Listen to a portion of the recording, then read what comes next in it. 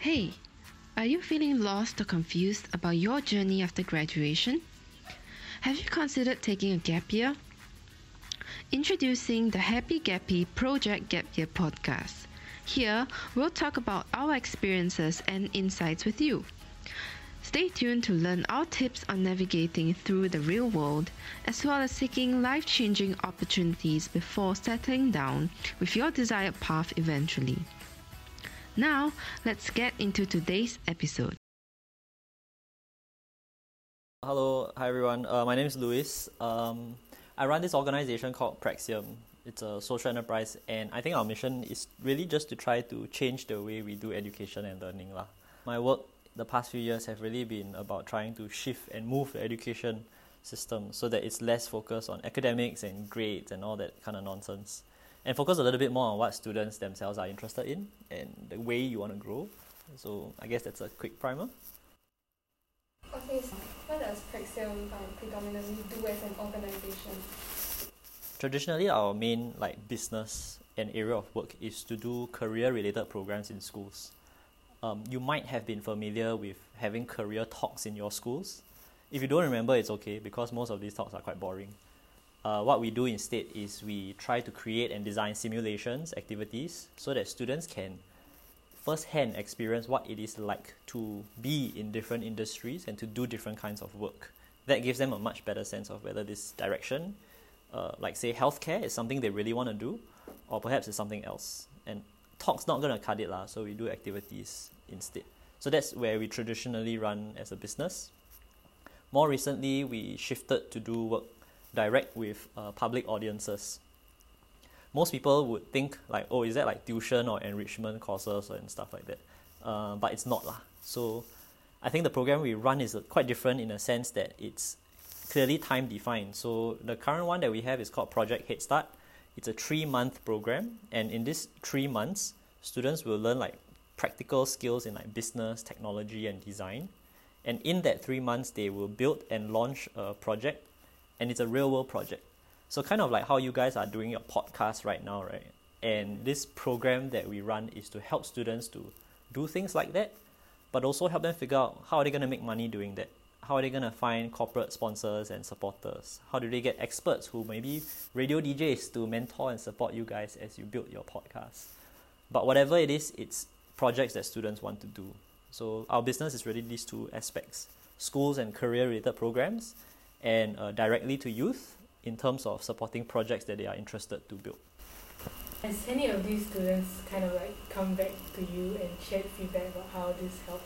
Yeah, actually, it's very timely that you asked that, because just last week, some of our past students, they came together and they ran this hackathon together. So they actually called it Hawkathon.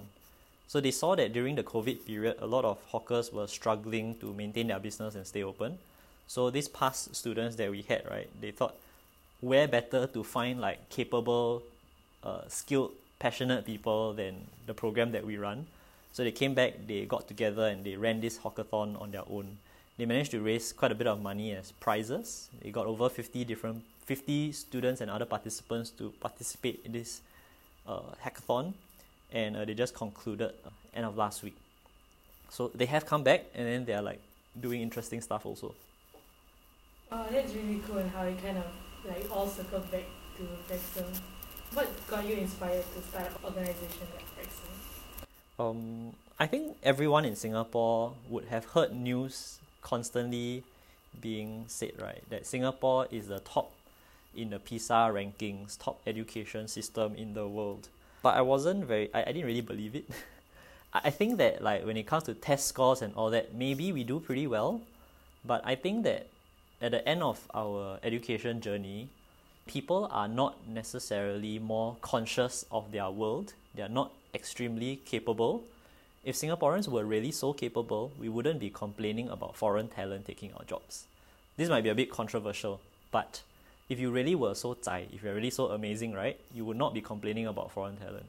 You would be able to land the job yourself. But that we have what we have. So I think that our education system actually doesn't measure the right stuff, and I think that's one of the reasons what drove me to get into this work. The very scary thing that we are measuring our education system, but we're measuring the wrong thing. So we score very high, but then it's not the point, missing the point entirely. So I think that's one of the reasons. Were there any other personal experience that maybe really spoke out to you to inspire you to start up an organization like Praxium? A more personal reason would be I always did well in school actually, so I never really struggled academically, but what I did struggle with was everything that I was interested in was considered a waste of time.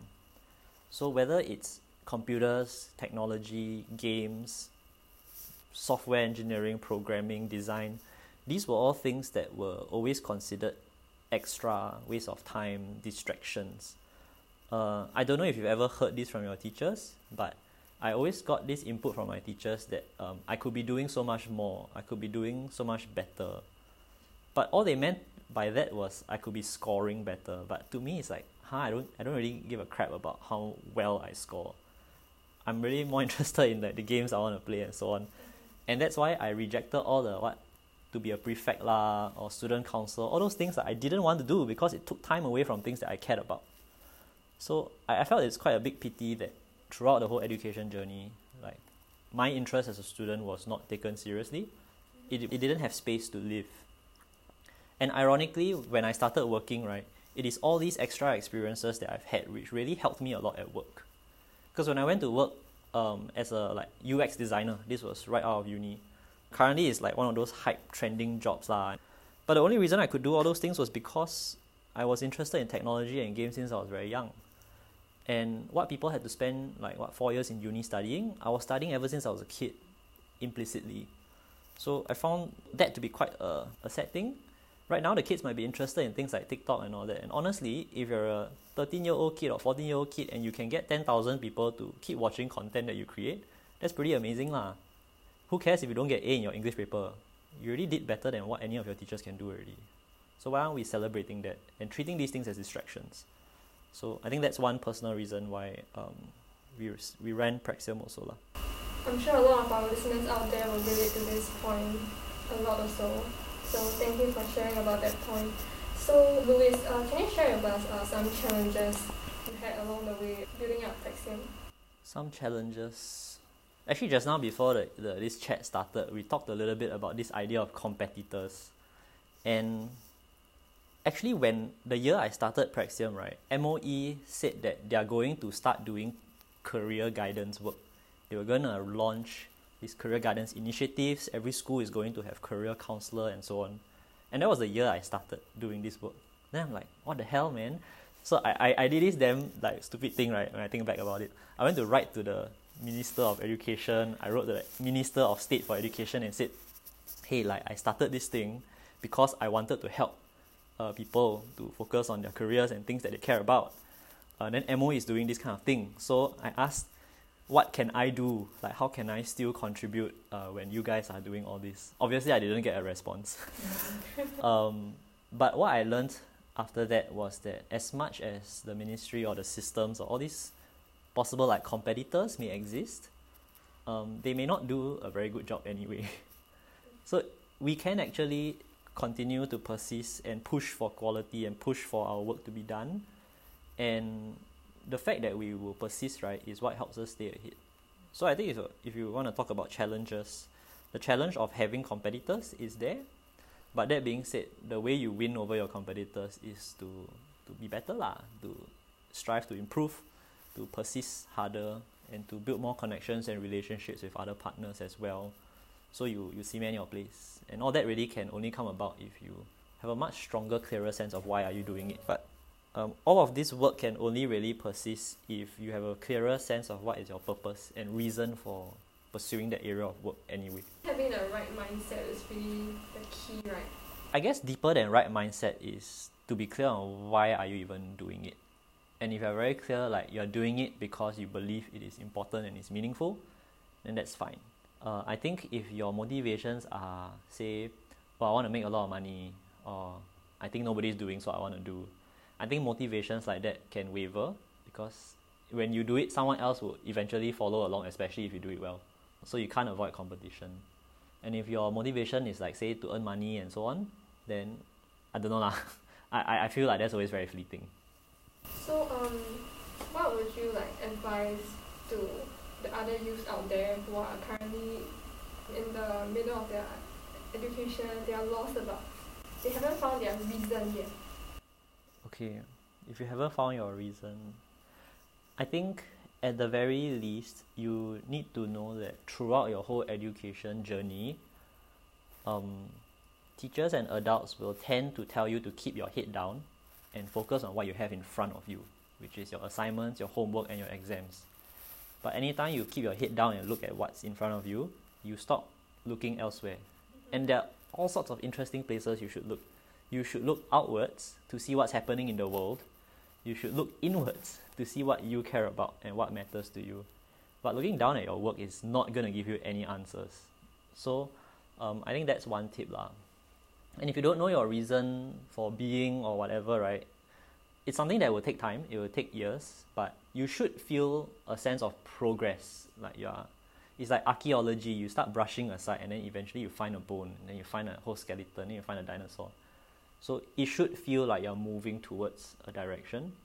And I would challenge you that actually all of you have this. All of you have that reason somewhere inside. You just might have pushed it down and ignored it. Maybe it's like being an artist, but then at an early age, someone told you that cannot survive in Singapore being an artist. So you decided to put more dirt over that skeleton. But actually, maybe that's where your treasure is. So it's kind of like just to dig back. What is it?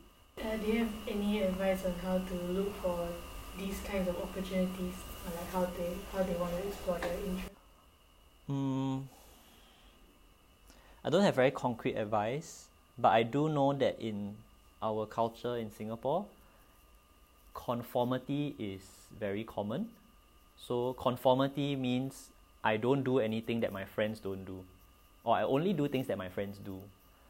That will not help you find your spirit, your shape of you, your reason, because all of that's going to be very personal. But the more you follow other people, the less that will be clear to you.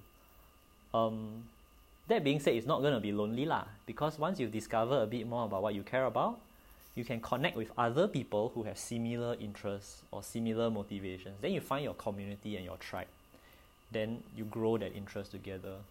If not, right, if you keep spending time latching on to your classmates or the people you are forced to in school to be together with, you end up just like hitching a bandwagon you don't really want to get on lah. Then at some point you got to get off, but the longer you wait, the harder it is to get off. I mean, like you said, the first step is always the hardest to take, right? Based on what we have experienced with gap year also, we find that at first the idea of taking a gap year might appear very daunting to the most of us. But really, once you step out of your comfort zone, take that first step, take the initiative to really pursue what you have always wanted to pursue, then things really get, I wouldn't say easier, but you get more fulfillment from doing that. And then on the mental level, it gets easier also. I think with taking a gap year, like what Louis mentioned, is the prime time to really not look down on what's in front of you, but to look out and to look within. It's the time you have to yourself to really explore, and the time you have to yourself to really look what is in your interests as well. Do you have any other words before we end the podcast? Yeah, I think that last point you mentioned about how the first step's the hardest one, it's very true for anything you do. But at the same time, for the sake of your mental well-being in future, I don't want you to think that it's going to be easier and easier. At some point it will be, but the first step's hard. It might be the hardest, but the following steps can still be hard. But I don't want, the advice I have is don't focus on how hard is it. Focus on like whether it's meaningful or not instead. I say that because every single story that you've read, every single hero that you've resonated with, none of them had smooth sailing lives. I mean, like Avengers, right? Like half the world had to be wiped out for that story to hit you and make an impact on you. So choose the path, right, which is not necessarily the easiest, but you feel is the most meaningful, because at some point at the end of that journey, you are not necessarily boasting about wow, how successful, how easy is it for you? Nobody wants to hear that. Nobody wants to hear how easy is it for you to get into this school or to achieve success. What they want to hear is, how much shit have you been through? What made you crazy enough to do it? And how do you persist doing it? And then maybe where are you at the end of that? And do you have any regrets? And the answer should be no lah. So I think that's much more meaningful. And it's going to be different for everyone. And if you want to do a gap year, I think gap years are pretty cool lah. It's getting more and more relevant these days to do that. Alright, on that note, we will end today's podcast. I really hope you enjoyed this very cool and interesting perspective, and I hope it's meaningful as well and made you think a little bit more about your future. Thank you. Thank you. Thanks for listening to the Happy Gappy Gap Year podcast. Remember, life's a roller coaster. It's unpredictable. So what are you waiting for? Take a breather, take a break, take a gap year, and find out where your passion lies.